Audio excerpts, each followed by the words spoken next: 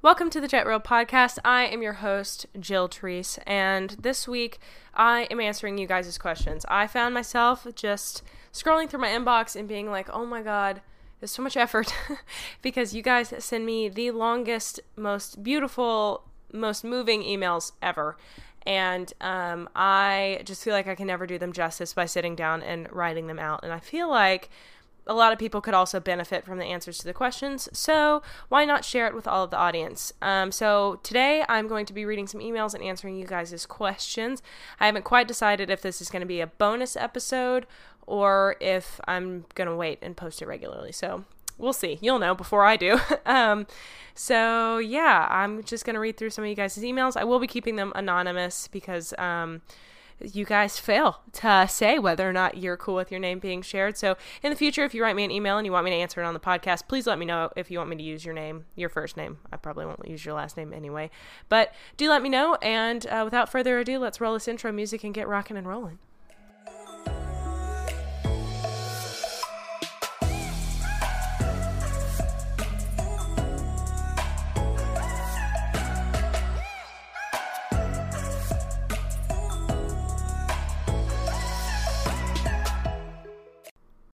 Alrighty guys, I am back and have some emails pulled up.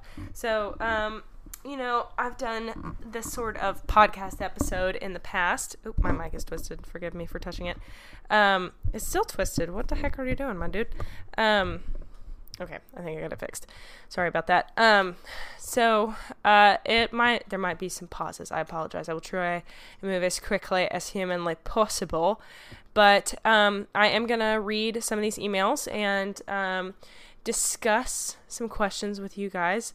So, because I feel like a lot of people have some doubled questions, so why respond to an email where one person gets the answer and they get 7 more emails about the same thing? So might as well just go ahead and kill a few birds with some stones. So first of all, how do you teach backing from the saddle? I want to do it without putting a ton of pressure on my mare or forcing it. She's very sensitive and I don't want to make this hard for her. On the ground, I would back her by standing in front of her and just saying back while walking towards her. She does just fine with that, but how would I teach this behavior from the saddle? So this is a good question and is revolving around cue transfer, at least in my opinion. I mean, you could shape it from the saddle, but I think a cue transfer would be your best bet. Also, disclaimer before I really dive deep into this, I am not a professional and I can only give you advice from my 2 years of experience in working with positive reinforcement and being a big research nerd about it. So I feel like I know more than most, however, not a professional and, can only tell you what I would try. So this person is asking how to teach a horse to back up in the saddle without just getting on and hauling back on their face, the typically traditional way. Most people get on the saddle and, pull and apply leg pressure. And when the horse goes forward, they pull a little harder, and then the horse stops and takes a step back, and then they release. That's usually how it's taught with negative reinforcement and escalating pressure. The horse goes forward, getting the wrong answer, then you apply more pressure, et cetera, et cetera.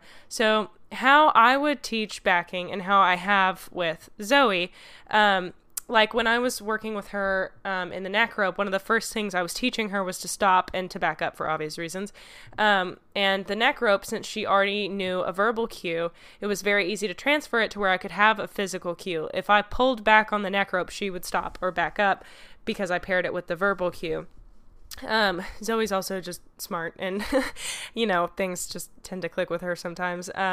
Just pulling back, even I didn't have to pull very hard, and she wasn't it wasn't like all pressure isn't bad. Okay, so she wasn't offended by that at all. She was like, oh, okay, stop, and then I get a treat. So a little more rewarding to have the treat in that instance, I think. However, I think that if you pull back on a horse's mouth until they back due to sheer force and then give them a treat, obviously they're backing because of the sheer force. But with a little teeny tiny neck rope around her neck, I'm not physically pulling her back, you know? She's responding to a cue. So there is a distinction I'd like to make there. Without being too tangential, let's get back to the point here. So what I do on the ground, it sounds like you, anonymous emailer, have taught your horse that the cue for backing up is walking towards her while you're in front of her.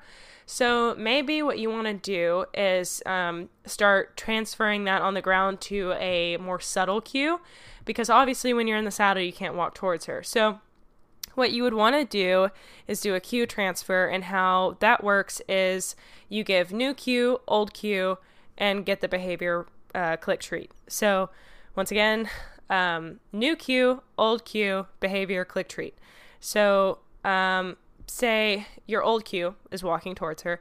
So you would say maybe back, or if you had a specific sound you wanted to use. I know a lot of people use the sh sh sh sound for backing. So you could do that sound and then immediately start walking towards her. And then when she backs, click and treat.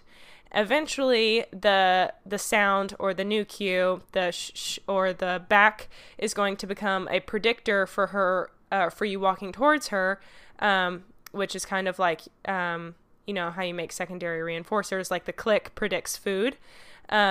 So the new cue is going to predict the old cue. So the horse is going to be like, oh, okay. So when she says shh, shh or back, I should go ahead and back up, because then she's going to start walking towards me. Also, I do want to make a note that sometimes the walking towards them can be seen as like an aggressive kind of move. I don't know how you're training it, and your horse could be totally fine with it, but just to be aware, everyone out there, if you're starting to teach your horse how to back, walking towards them can be a little bit of an aggressive thing. Some other ways you can start teaching back is just by scratching your horse on the shoulder and waiting for them to shift their weight in any way back, and then clicking for that. And then every time you touch your shoulder, they know that you're asking them to back up. I ran into a problem with that because that's one of the first things I taught Zoe, and despite never having clicked for it ever again, she still backs every time I touch her shoulder when we're working. So outside of any other context, she doesn't, but it's just when we're working, she's like, no, very serious. You cannot pet me while we're training. That's fine. So, but, anyway, just something to caution you with. How I have Zoe back up is I stand in front of her and I, lean my body forward. I don't take a step. I just lean forward, and I also say back. And, I also have like a point, like I will stand at her shoulder or back and point backwards and kind of shake my finger, like if you were telling a snake, it's very bad, you're a bad snake. I picked a snake because I hope you're not doing that to children or other animals, because it can be perceived as hitting, but snakes are like, whatever, screw you, I'm a snake. So if you're shaking your finger and you're like, you're a very bad snake, that's kind of how I do it, just back up, back up, back up. Like an airplane director. Don't know why I felt the need to over-explain that. But those are my cues for backing up. So back and leaning forward, standing in front of her, and the handshaking one. I also can stand behind her, and she'll back up with the cue. So these are things to consider. There are other alternatives, endless amounts of cues. I mean, you could say pineapple and your horse could back up. It's just all dependent on how you train it. But yeah, so you can make that cue transfer. And maybe you can back off walking. Maybe you just take one step in her direction and pause. And when she backs, click and treat. So you can start breaking that down so it's not such an exaggerated walking towards her, you know, and it's maybe you can reduce it down to just a lean forward. And then eventually your cue will work, and just make sure it's very distinct, that you can say it the same way every time. Like back, you say it the same way every time, so it just sounds like a very distinct sound to the horse, and they're like, oh, this is what I need to do. That's why some people go with the sh sh sh sound. It's a very specific sound that is easy to replicate. That's why we warn to be very deliberate with verbal cues, because like hand signals and stuff, those are very easy to replicate because your hand is the same every time, but verbal cues sometimes is a little bit more difficult. But you know, just be sure that you can say it the same way. And when you're So this is when, sorry, I bumped it. When you want to begin your cue transfer, after you've got it on the ground where she's backing, whenever you give your chosen cue that you can do from the saddle, whether it's touching her wither or her shoulder, or you're saying back, or like whatever your cue is for back. Then when you're on her, and sometimes it helps to have another person. So if you can have a person that can give your cue from the ground, so then you would do new cue, old cue, behavior, click, treat, from the saddle. So maybe up top you say back, and if the horse doesn't back, the person on the ground would say back, and then her knowing that she is to back when a person on the ground standing in front of her perhaps says back, then which brings me to another point. Pausing, hold that thought. Make sure that you can do it anywhere around the horse. That's a really good way to test if your verbal cue is working or if your horse is paying attention to your body language, because you could be standing in front of her saying back and she backs up consistently every single time, but if you stand at her side and say back and it doesn't work, she's probably responding more to your body than the word. So make sure you generalize it all around the horse, and that'll make it easier in the saddle as well. So as I was saying, when you're working in the saddle, if you have the luxury of having another person, which I do not, so I feel you. But the person, you could give the new cue, you would say back, the same cue it is on the ground, have the person repeat it, or give the body cue or visual cue, I guess you would call it, and then click and treat when the horse gives a proper response. And you can also work to transferring that, like I did, to like a neck rope or a bridle, where you just don't escalate pressure. You say your cue, or you give the new cue, old cue. So you might pull on the rein, say back, and when the horse backs, release pressure, click a treat. So again, the pattern: new cue, old cue, behavior, click, treat. So and ideally, you wouldn't be like pulling on the horse's face or anything like that. It would just be like a light pressure like I was doing with the neck rope. So that was 10 minutes of me explaining backing. Do you see why I thought it would be better to answer in a podcast episode? Because I feel like it's just, I can be so much more thorough. Because I would not have typed all of that in an email. My emails can get pretty long, but I just feel like it's better to do it on the podcast. So moving right along, another email, let me find, okay, so this individual emailed me and said, living in the UK as an adult rider, finally getting to start riding, has always loved horses, but felt like riding wasn't for her because she's uncomfortable with the traditional methods, which is common for new riders, especially. You know, we forget as people that have been riding for a really long time how kind of barbaric equestrianism can seem. I mean, you're getting on an animal, you have a piece of metal in its mouth that you're controlling it with, and you're being told to kick it with your legs, and you're like, I don't want to kick an animal. I wouldn't kick a dog. And you get on a horse, you're told to kick or hit it with a whip, or I can't tell you how many times I've heard trainers say, rip his face off, blah, blah, blah. And I just am like, you get desensitized to it after a while. As, you know, a young rider, you're like, okay, well, this is what the authority is telling me to do. These people have been riding for years. They must know something I don't. So you get used to it and you get desensitized and you're like, this is just how things are. And eventually you grow to start defending it. That is called reducing cognitive dissonance. You begin to believe, I forget whether that is conformity, compliance. There are different types of believing something that you didn't believe in order to reduce cognitive dissonance, which is a psychology tangent. But essentially you believe in something, somebody tells you the opposite, but you do what they're telling you to do, even though you don't believe in it. So one of two things has to happen. You either have to stop doing what they're telling you to do, or start believing that it's the right thing to do and change your belief. So what do? In the equestrian industry, most of us change our beliefs because we want to keep riding. And that's what we're told to do. Anyway, sorry for the tangent. It's just on my brain. Okay, so felt like maybe riding wasn't for me because I was uncomfortable with the traditional methods of learning to ride. My trainers would tell me to kick it or hit him with the crop, and I felt like so sad. It was not fun. I was worried that maybe I was too old to learn, and maybe it was just too late for me, or that I was the problem, which is also not uncommon. It sucks that we try to like really beat out the compassion in people. Anyway, continuing on her email. So obviously I know the Jet Reel podcast now, and I've been listening to In the Spirit of Horse, and which is another podcast, by Mosey Truitt. Her podcast is amazing. I love it also. Anyway, continuing. It's such a relief to have somebody talk about riding and working with horses in a way that feels so right for me. Thank you. Appreciate that. Always good to hear that the podcast is relatable. The problem is that as of writing this email, there are no schools that I can learn this way in the UK. My question is it worth continuing to learn to ride traditionally and keep the idea of one day having my own horse that I can train with positive reinforcement as a sort of light at the end of the tunnel, or should I wait it out, research, save up, and wait until I'm in the position where I can have the time and money to have a horse of my own? Any advice is welcome. Continuing info. Goal is not to show. Just want a buddy for trail rides, though. If I get a horse that loves to jump, that'd be great. Okay. So, yeah. All right, cool. So that is the question, and I get this question a lot, and it's a perfectly reasonable answer. I mean, you aren't comfortable with the traditional training methods. I feel like it would be comparable to being in an area where dog training revolves around pinch collars and being really aggressive with your dog, and you're like, I don't want to train him like that. So, like, what do? You know, I want to learn how to train my dog, but I don't want to do it that way.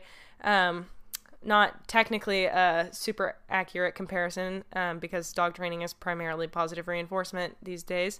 But horse training is most certainly not. So my advice to you is, obviously you have two paths here. You could do the latter that you suggested, where you just save and research and learn as much as you can. And that is a fine route to take. The issue is building up muscle memory and the skills to ride a horse. And I'm not saying it can't be done, you know, on your own, but it is very difficult. The alternative is that there are lots of online trainers that are more than willing to help, and you can send videos and have video lessons and critiques. It's never going to be the same as having your coach standing in front of you in real time telling you what they would like to see you do differently. So that's the only con, really, which leads me to the next option. You can explore the barns in your area, which it sounds like you have to some extent, and pick the barn that aligns closest with you. Obviously, it's not going to be perfect because, you know, it's going to be a traditional training scenario. And, you know, I mean, hopefully you can find a trainer and be like, look, I respect you as a professional, but I am not comfortable whipping a horse. You know, just lay out your boundaries and be like, I understand that is just the way it is done, but I'm not comfortable doing it. Is there any way that I can still learn how to ride a horse and be a horseman and practice without doing that? You know, and I'm sure, you know, at least a reasonable professional would be like, yes, we can find you a horse that you don't have to whip. At least I should hope. And, you know, you can be upfront and just be like, look, I just want to learn. I know that I am the ignorant party here, but please, can you allow me to learn without doing that? Or if it needs to be done, would you get on the horse and do it? So, I mean, there are ways around it. You just have to, it's so hard to be that confrontational. Trust me, I understand.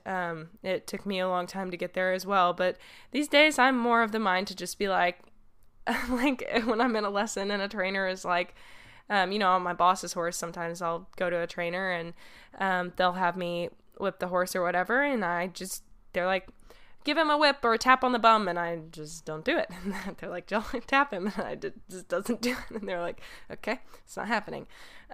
So yeah, it's such a tricky position to be in. It really is. And I empathize severely. Because, I mean, as a horse person that grew up not wanting to hit their horse, it is a quote-unquote necessary evil, apparently, in the horse world. But good news is it's not necessary, and you can say no. You have full liberty to say no. And you can still learn how to ride, because that is the tricky part. You know, I mean, it's not really like dog training, because, I mean, you can practice and practice and practice, but it's so different, and it's such its own breed of learning. And it really takes a lot of muscle memory and skill, and it can be done, especially if you're not really wanting to do too many tenuous things like jumping or competing or anything like that. But just learning, like feeling out your seat and learning how to steer and put your leg on, and, all the different things that you have to do when you're riding, just learning how to coordinate all that. It really does take some practice. So, you could do it for a month or so and see how it goes. And if you're just really uncomfortable, you can always quit and see if you can find somewhere else. But it is not unreasonable to ask that you not hit the horse. And, I think that would totally be within reason.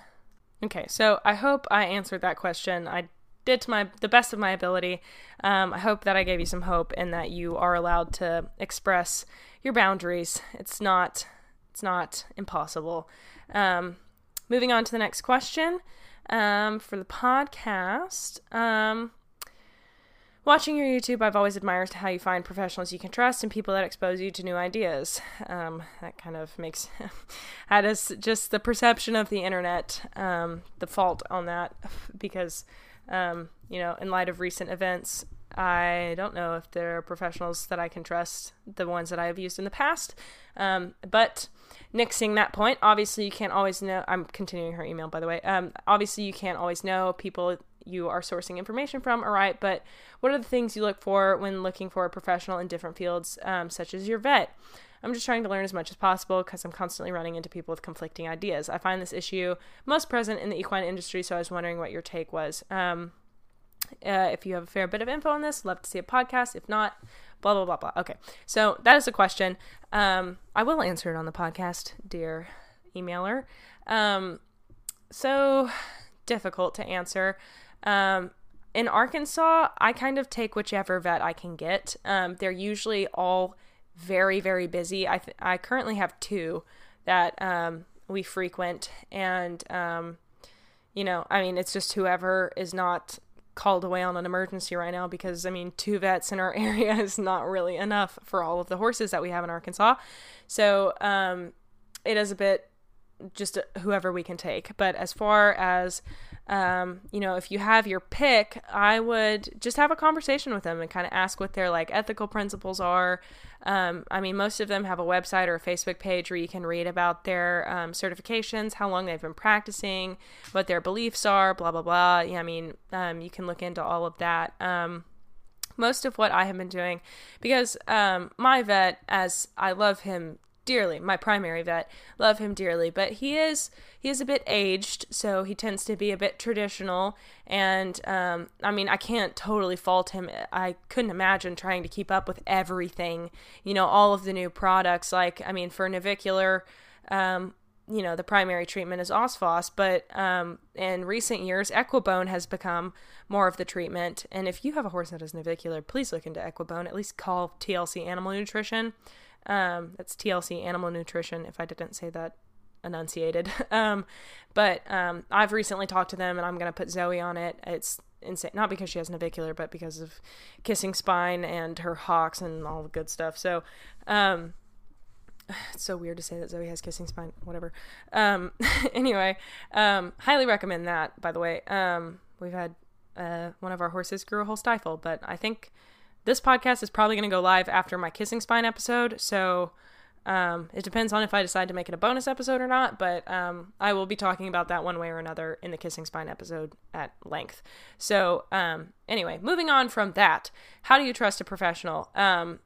Usually you can tell by the way that they talk, and, like I said, my vet, I love him and I respect him, and that man knows way more than I could ever dream of knowing about horses and that sort of thing. But, he is a bit older, so his methods are tried and true, but they're not the most up-to-date methods. So, looking at a vet who is always, and my vet does, but to clarify, I don't want to just put my vet down. He's awesome.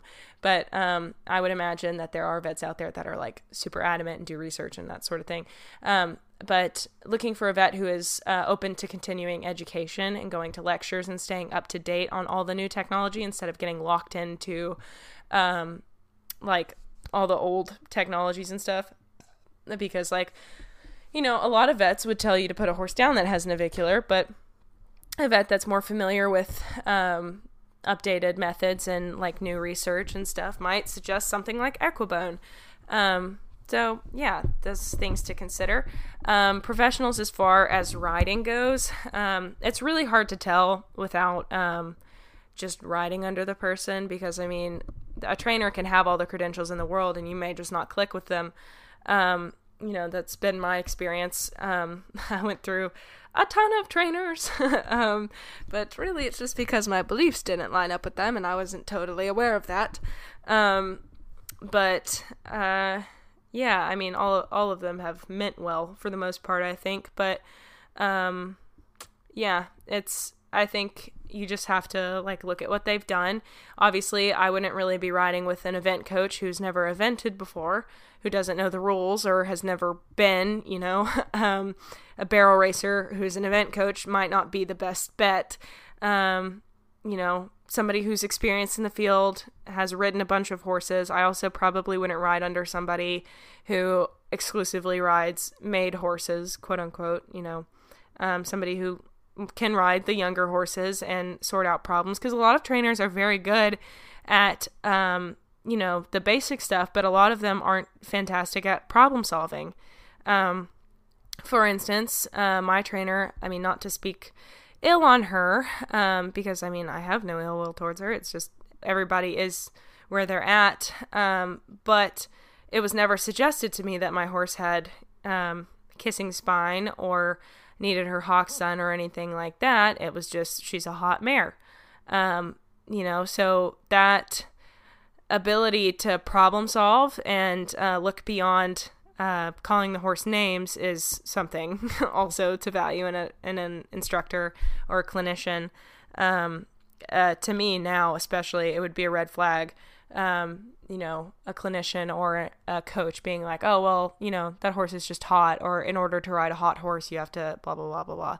I would hope that we would be looking at some other factors, because horses are generally very peaceful animals. I've said it once, I'll say it again. They don't want to be psychotic. So if they're acting psychotic, it is because there is a problem. And I will stand by that till the day I die.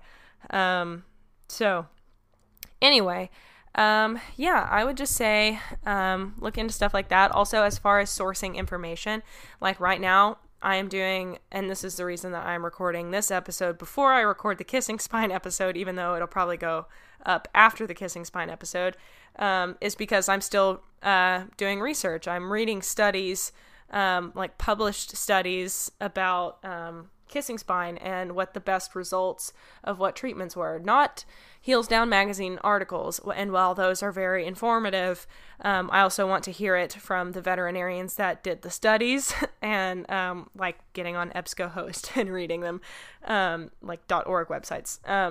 So looking into research, knowing how to use it, not trusting magazines, and if the magazine gives a reference, reading that reference and cross-checking it, blah, blah, blah, blah, blah. And that's not even always the best way to learn, because lots of those, well, I mean, I don't even know. A lot of the magazines will be like, well, horses have to learn this way because of dominance theory, and dominance theory has been disproven. But a lot of articles say that, you know, you have to dominate them. So, I mean, you really just have to be careful about what you're looking into. So I definitely feel you, emailer, that it is very difficult to know where you can look and find good quality information. But yeah, I think that about covers that question. On to the next. So next email reads, I have a 7-year-old chestnut mare. I've had her for about 9 months. A few months ago, she had the beginning stages of ulcers. We put her on GastroGuard, and she recently was kicking out at my leg while riding. She is constantly angry and rears up when riding. I'm not sure how I should fix this. Maybe you have a suggestion. Okay, first prefacing, I am not a vet nor a professional, nor have I ever laid eyes on this horse, so it is very difficult for me to say for sure. But if I had to take a stab at what could be going on because of the information you have provided, I would say that the ulcers have not been eliminated, and the behavioral or the psychological expectation has not been eliminated either. So if the horse has been diagnosed with ulcers, you can go on YouTube and type in how to palpate a horse for ulcers, or how to check if your horse has ulcers. And there's a DiPaolo Equine Concepts video with the vet, Dr. DiPaolo. And he makes a video on how you can palpate and test a horse for ulcers. Follow that. He also has links to his website. And in the comments, like on the caption of his video, and you can go to his website, and they have like a blog, and I believe it's under like digestive health or whatever, and you can read about how to change your horse's diet and things you can do treatment wise, because a lot of what happens with ulcers is the horses, you treat them with GastroGuard, but they come right back because the horse is on a high sugar food and in a high stress lifestyle. So the only way to fix that is to have the horse have access to 24/7 forage. He needs to have access to grass or hay at all times. I mean, a little bit trickier with, fat foundering horses, but this is a 7-year-old chestnut mare, and I believe I got this same message in a DM that I've read that I haven't had time to answer because this is a heavy topic. And I believe it's an OTDB. Could be totally wrong, but I'm pretty sure it is. Which typically it's hard to founder a thoroughbred usually if unless they're fed well, which is often not the case. 24/7 access to forage. They need to be able to be eating at all times. Horses' stomachs are constantly producing acid, and if the horses are not eating, then the acid is tearing up their stomach instead of breaking down food, because they're foragers. That's what they're designed to do. They are designed to graze all day long. So if you're interrupting that process, then you're going to get ulcers. They're also not really designed to have 2 square meals a day, but sometimes it's not preventable, like in my situation. So feeding a really, really low sugar food. Look at the label on your horse's feed, and if the first ingredient is molasses, change feeds. And like we feed Bluebonnet X Factor right now. I think it's a 3% sugar, which is still higher than I would like, but it's done a drastic change on all of our horses out here. And like we didn't treat them with every single one of them that was probably ulceric. We didn't treat them with UlcerGuard or GastroGuard. A lot of them it just resolved on its own because of the lack of sugar in their diet, which horses' bodies are not designed to intake a lot of sugar. So, a lot of our feeds have 7 to 10% sugar, especially the ones designed for sensitive stomach and ulcer-prone horses have the highest levels of sugar. And if you look at any scientific literature on horses, they're not supposed to be eating that high level of sugar. So reduce it as much as you can, and it will help so much. Also, decreasing the amount of stress the horse is under. If when you're riding your horse, it is a constant battle and the horse is anxious, and like it sounds like it is, it's kicking out at your leg and rearing up, like maybe take it down a notch. Having a horse that's constantly that stressed and, as you say, angry, it's not a happy horse. So something has to give. I would say that the issue is most likely ulcers because most horses are not having a problem being under saddle. So what I would do if this were my horse is I would give the horse a month off at least. And just work on it from the ground. Just work with the horse, be with the horse, work on your bond, teach her some tricks or something, change feeds, put it on a low sugar food, and treat it with ulcers without riding. Treat the ulcers that way. And then start working on reassociating the saddle and the girth, because I would bet money that this horse is also biting at you when you girth it up if it's kicking out at your leg while you're riding. So what I would do is work up successively, and I've talked about this in a podcast episode before. I think it was called like behavioral issues or something. It's like episode 7 or something of season 1.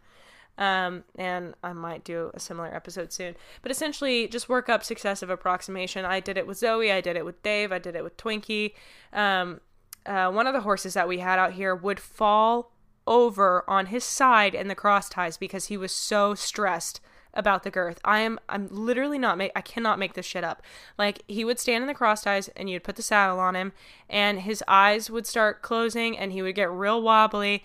And before I knew what was going on, I had to have him walking while I girthed him up. Otherwise he would fall over, and he fell over on my saddle once in the cross ties because I was like, surely he won't. And he did. He totally fell over because he was so stressed out, he would pass out. And I can't fix that.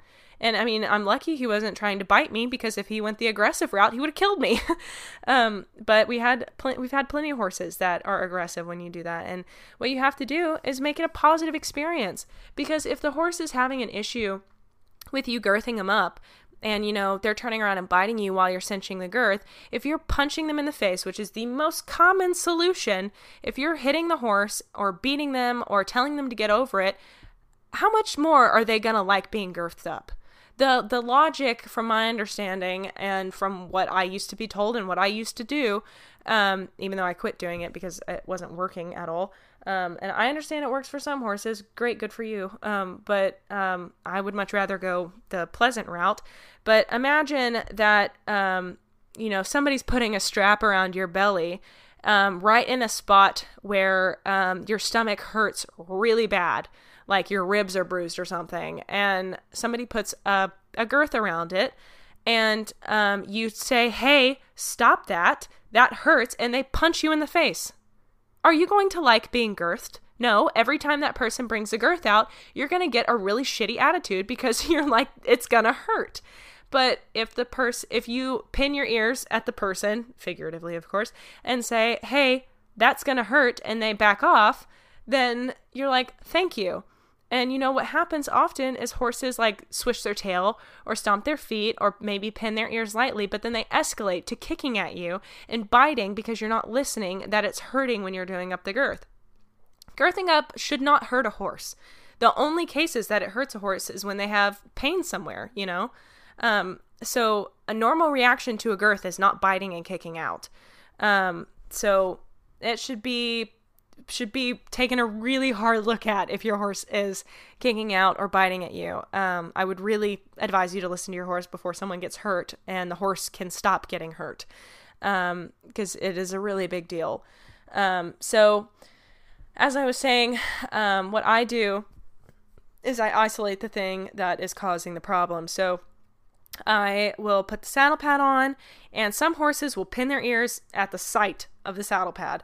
And you just have to work up to it. But I need to preface and say that this will only work if the pain has been eliminated. You cannot make a horse like being girthed up if it hurts every time. But what we're doing in the training process is, after you've eliminated the issue of the ulcers and the pain, then you have to work through the psychological expectation. So the horse is going to expect it to hurt every time you girth them up. Because they've lived in pain, or the girth has always predicted that their stomach is gonna hurt, or the saddle's gonna hurt. So after you rule out that ulcers are the issue and the horse is totally fine, you palpate them and you don't get a reaction, or scope them for thoroughness sake, and you bring out the saddle pad, and I let them sniff it and give them a treat, and then maybe scratch them with the saddle pad in my hand, and put my hand under the saddle pad like a rag and scratch them with it. And I'm giving treats this entire time. Just, it is a positive experience. We are happy to be here. Everything is good.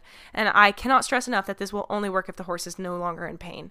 You must make sure that happens first. It's crucial. And then when you put the saddle pad on, you give them treats. Same with the saddle. Let them sniff it. Lift it up. Give them treats. If the horse pins its ears at any point during this process, you need to go back to the step before, when the horse was comfortable. And then you gradually work up. So say you have the saddle pad, the saddle, and now you have the girth. I've worked with horses that the jingling of the girth, they'll pin their ears.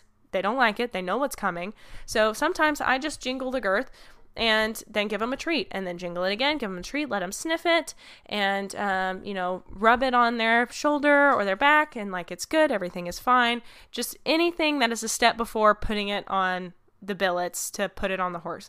And then I work up from there, and, I put it on the billets and let it dangle, and I'm giving treats for every single step. All the horse has to do is stand still with a pleasant expression. And yeah, so just, and then I'll go to the other side and I'll, pet the horse's shoulder, give them a treat, pet the horse's elbow, give them a treat, then run my hand on the side of their belly, give them a treat, then under, give them a treat, then I touch their stomach, give them a treat, and maybe apply a little upward pressure with either my hand, or I wrap my arm around their belly like it's my arm is the girth, being careful not to get kicked. But hopefully if you do this right, you will not get kicked, because you'll be paying so much attention to the horse's expression that if their eye looks worried, or their ears go back, or their nostrils scrunch, like any of that is a sign you need to go back to the prior step. And you might not get all this done in one go. You might have to just nix riding for the day and just plan on taking the time to rehab your horse and its brain the right way. You would want the time taken with you, so do the same for your horse. And, so then the next step would be to, pull the girth under and then click and treat, or just treat if you're not a clicker trainer. And just keep doing that, just like, touch the girth to the horse's stomach, let it go. Maybe put it on one, to tighten it a little bit, and then drop it all together, and then tighten it again, drop it all together, tighten it, and then maybe latch it for a second, unlatch it. And then, you're treating each of these steps. And if you're a person that doesn't like treats, you can try using scratches, but make sure that touch or scratches are not aversive to your horse. A lot of times horses that have ulcers, their skin is really sensitive. It's kind of like having, like if you have your ponytail up really high and it's wrong and your hair hurts, that's, people who don't have heavy hair. I don't know if you'll be able to relate to that, but, it's like that, but all over their body. It's really sensitive. So scratches may not be the best. And if you can't give your horse treats to make his life better, I'm sorry, I don't know what to tell you. But at least in this scenario, because eventually you won't have to use treats in this particular scenario. I do anyway, because I like for everything to just be a continued positive experience for my horse. And, giving treats is always going to be a positive experience. Yeah, but eventually once the horse starts to associate the girth with good things, then you don't have to do it anymore. You don't have to, being the key word. Should you want to? Perhaps. But like Zoe was like this. I had to do this with her, where anytime I brought out the saddle, she just pinned her ears and would start dancing in the cross ties. Now she stands and just hangs out the whole time. And she stands in the same place. She does not move around. And I can girth her up very quickly, and I give her treats the whole time, and it takes me the same amount of time it does to tack up any other horse. And same with the girth. I mean, she's totally fine with it now, and it used to be a serious problem. I'm laughing about another topic, but I will get into that on the Kissing Spine episode. Anyway, so to finish this question, so you've got the beginning stages of ulcer. What I'm saying, my treatment plan would be at least a month off, do the recommended treatment. I know at least on UlcerGuard, I'm pretty sure GastroGuard does too, but on the box, it'll have an ulcer eliminating like treatment protocol, and they also have like a maintenance kind of thing, or a situational, like if they're going on the trailer or something. So follow those instructions to a T. Give the horse a month off and work with them on the ground. And after you're done treating the ulcers and the horse palpates and or scopes clean, then I would begin working on the saddle, as I just explained at length. I didn't mean to, but I did. And so if you've heard it once, you heard it again. But that's how much you have to break it down to make sure that the horse is truly comfortable with it. And then sometimes, like I said, you may not get to the saddle, or you may not get to the girth. That's fine. Stay with where the horse is comfortable and don't push it. Make it a positive experience. You don't want to upset the horse and just make it worse, so that you're just perpetuating the cycle of every time the girth or saddle comes out, the horse, is unhappy, and then is therefore associating negative emotions with not only the saddle and the experience, but also with you. So make it a good experience for everyone. And it's not hard to do. Like I said, I have done it with tons of horses, and this was at the beginning of my clicker training adventure. So it's not hard to do. You just have to be diligent and intelligent about it, and then you'll help your horse a lot. So do that for a couple of times until the horse is really just comfortable, and then you can start, breaking it down to where maybe you put the saddle pad on, give the horse a treat, put the saddle on, give the horse a treat, do the girth up on one side, give the horse a treat, pull the girth up while you watch them, give them a treat, and then pull the girth up to tighten it, give them a treat, actually tighten it, give them a treat. You can break it down to where it goes very quickly, or speed it up after you get the initial training down.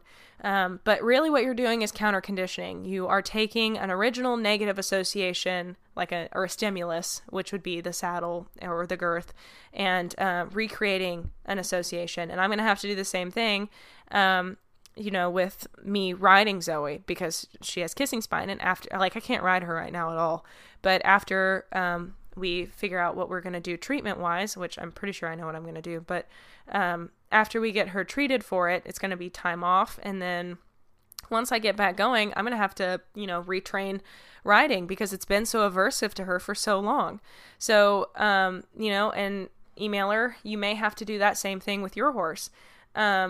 So in short, I would do the treatment, check, make sure the horse is clean, then start counter conditioning the girth and the saddle, and then doing light rides that are very relaxing, not asking too much, and just gradually working back up to your training plan. And just, if you notice that the horse is pinning her ears while you're riding, maybe it's time to reevaluate. Maybe she has kissing spine, or maybe she needs her hocks done. I mean, there are so many reasons that a horse could be unhappy, and oftentimes ulcers are a side effect of they're caused by stress predominantly, or poor diet. So if the horse, every time you're riding it, is in pain, then the horse is stressed, and it's screwing up its stomach and giving it ulcers. So maybe you need to have just a general exam done, maybe some flexions, make sure she's not sound anywhere, and check her spine. Maybe that's why she's kicking out or rearing up, because she's in pain. Those are common symptoms of kissing spine, actually. So, it's worth taking a look at the entire horse and making sure that she's not in pain anywhere, because I promise you, you will only get hurt or just have a horse that is silently living in pain if you don't check on those things or be serious about a training plan, or a recovery rehab plan. Because with Zoe, I'm sure she's had kissing spine for 4 to 5 years, and nobody knew, and that's a topic for the other episode. But, yeah, so that is my long-winded answer to that question. I think, let me see if I can find one more email. So here we go, on to the next email. Dear Jill, I was wondering if there is a specific kind of horse that would do really well with positive reinforcement, because I've been working with this horse, insert horse name, and I've tried everything, and I can't get her to a point where she's happy, especially during transitions. When doing a walk to trot, she pins her ears, slings her tail, throws out her hind end, and goes really slow, then zooms forward. She's a lesson horse, and I think from kids pulling on her mouth and kicking her, she associates going forward with pain, and I've been trying to get her comfortable with going forward and not hurting, and we have been doing good, and she's gotten a little happier, but only for a bit, and I think she might be a good candidate for positive reinforcement, but I'm not sure where to start. Anyway, I'm rambling, but if you could get back to me with some ideas or know how to help me, it would mean the world. All I want is for her to be happy doing her job and not be in pain. She loves jumping and hadn't done a lot with being with little kids, so I've been doing a lot of jumping with her. She definitely doesn't trust me, so I'm working on that. And with grooming, she tries to kick me and gets really upset. I'm sure it's because little kids, and she was a rescue and got abused, so I think it's the trust thing. But anyway, that's her backstory. Sorry, it was long. Take your time answering. Blah, blah, blah, blah, blah. Yeah, so making sure other email. Sometimes people accidentally send me the same email twice. Oh, I see, it's a PS. Okay. Anyway, yeah. So this email ties in perfectly with the last one. The last question that I just answered. So it sounds like this horse also has an issue going on, because I want to reiterate, horses are not animals that enjoy being aggressive. If you watch horses out in a field, the time that they are happiest is when they are just peacefully grazing. They are not happy when they're pinning their ears and kicking out. That is not the way they want to live. And it's not the way anything wants to live. You don't want to live angry and yelling at people all the time. Horses don't either. So if they're doing it, it's not their demeanor. Something is wrong and it needs to be changed, which you would think would be a no-brainer, but in the equestrian industry, for some reason, it is not. We like to just label that as a personality trait. It's a fundamental attribution error and it's stupid. Sorry to be so frank, but it is. Anyway, so it sounds like, emailer, you are incredibly compassionate and really just want the best for your horse, which is incredible that you're even like asking. And so mad props to you for that. What I would suggest is, like I said, for the other horse is, getting the horse checked out, see if she's got, like, even if there's no like kissing spine or anything like that, she could be back sore. Sometimes horses act like that because their saddle doesn't fit. There are endless amounts of reasons, why horses act like that. It could also be because she's been around a bunch of annoying little kids, for sure. So, I mean, just being a positive influence around her, absolutely, that'll just change over time. But if she doesn't like to be brushed, that is a really good indicator of ulcers. So maybe get that checked out, as well. Yeah, so check for ulcers, maybe, double check that the saddle fits. Have a fitter out. Maybe it needs to be reflocked or you need a different kind.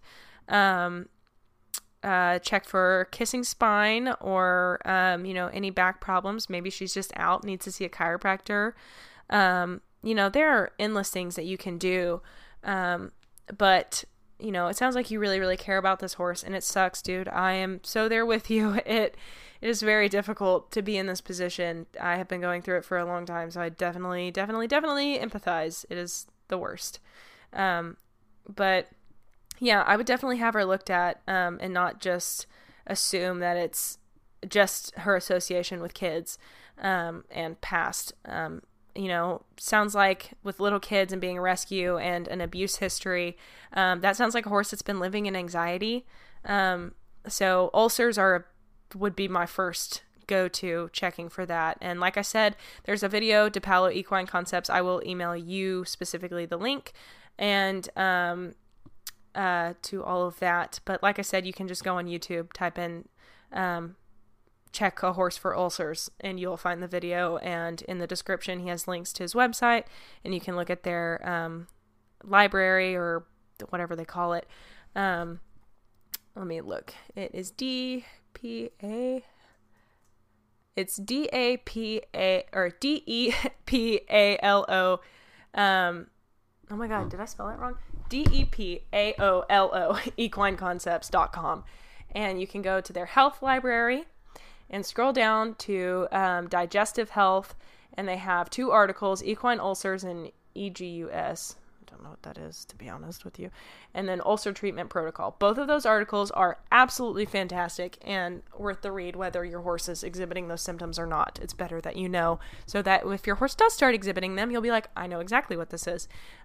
So definitely look into that. And emailer, I will be sending you that info shortly. But yeah, I think at 53 minutes, that is going to wrap up this little Q&A episode. I think I got through all of the emails that I could be answering on the podcast, and I'll start doing those more frequently because frankly, I would rather spend an hour talking and thoroughly explaining it than spending an hour answering 10 emails poorly. Sometimes it's just easier to explain verbally than it is to type it all out, especially when it can go so many different directions. But yeah, I think that is going to do it. If you have a question that you would like me to answer on the podcast, please explicitly state that you would like me to answer it on the podcast, so that I know, and that'll help me sort it in my brain a little bit better. But yeah, shoot me an email, jetrealpodcast@gmail.com. It's JETREALPODCAST@gmail.com. And yeah, you can also message me on Jet Real Podcast on Instagram. You can shoot me a DM. Please also explicitly state that you would like me to answer it on the podcast, or that I could answer it on the podcast would also help. But if you want me to keep your question private, that's cool too. Just let me know. Beyond that, you can check me out on Facebook, YouTube, Instagram, Twitter at Jet Equitheory. And I will catch you guys next Tuesday for the next episode of this podcast. I hope you enjoyed. Have a safe week, and I'll catch you guys next time.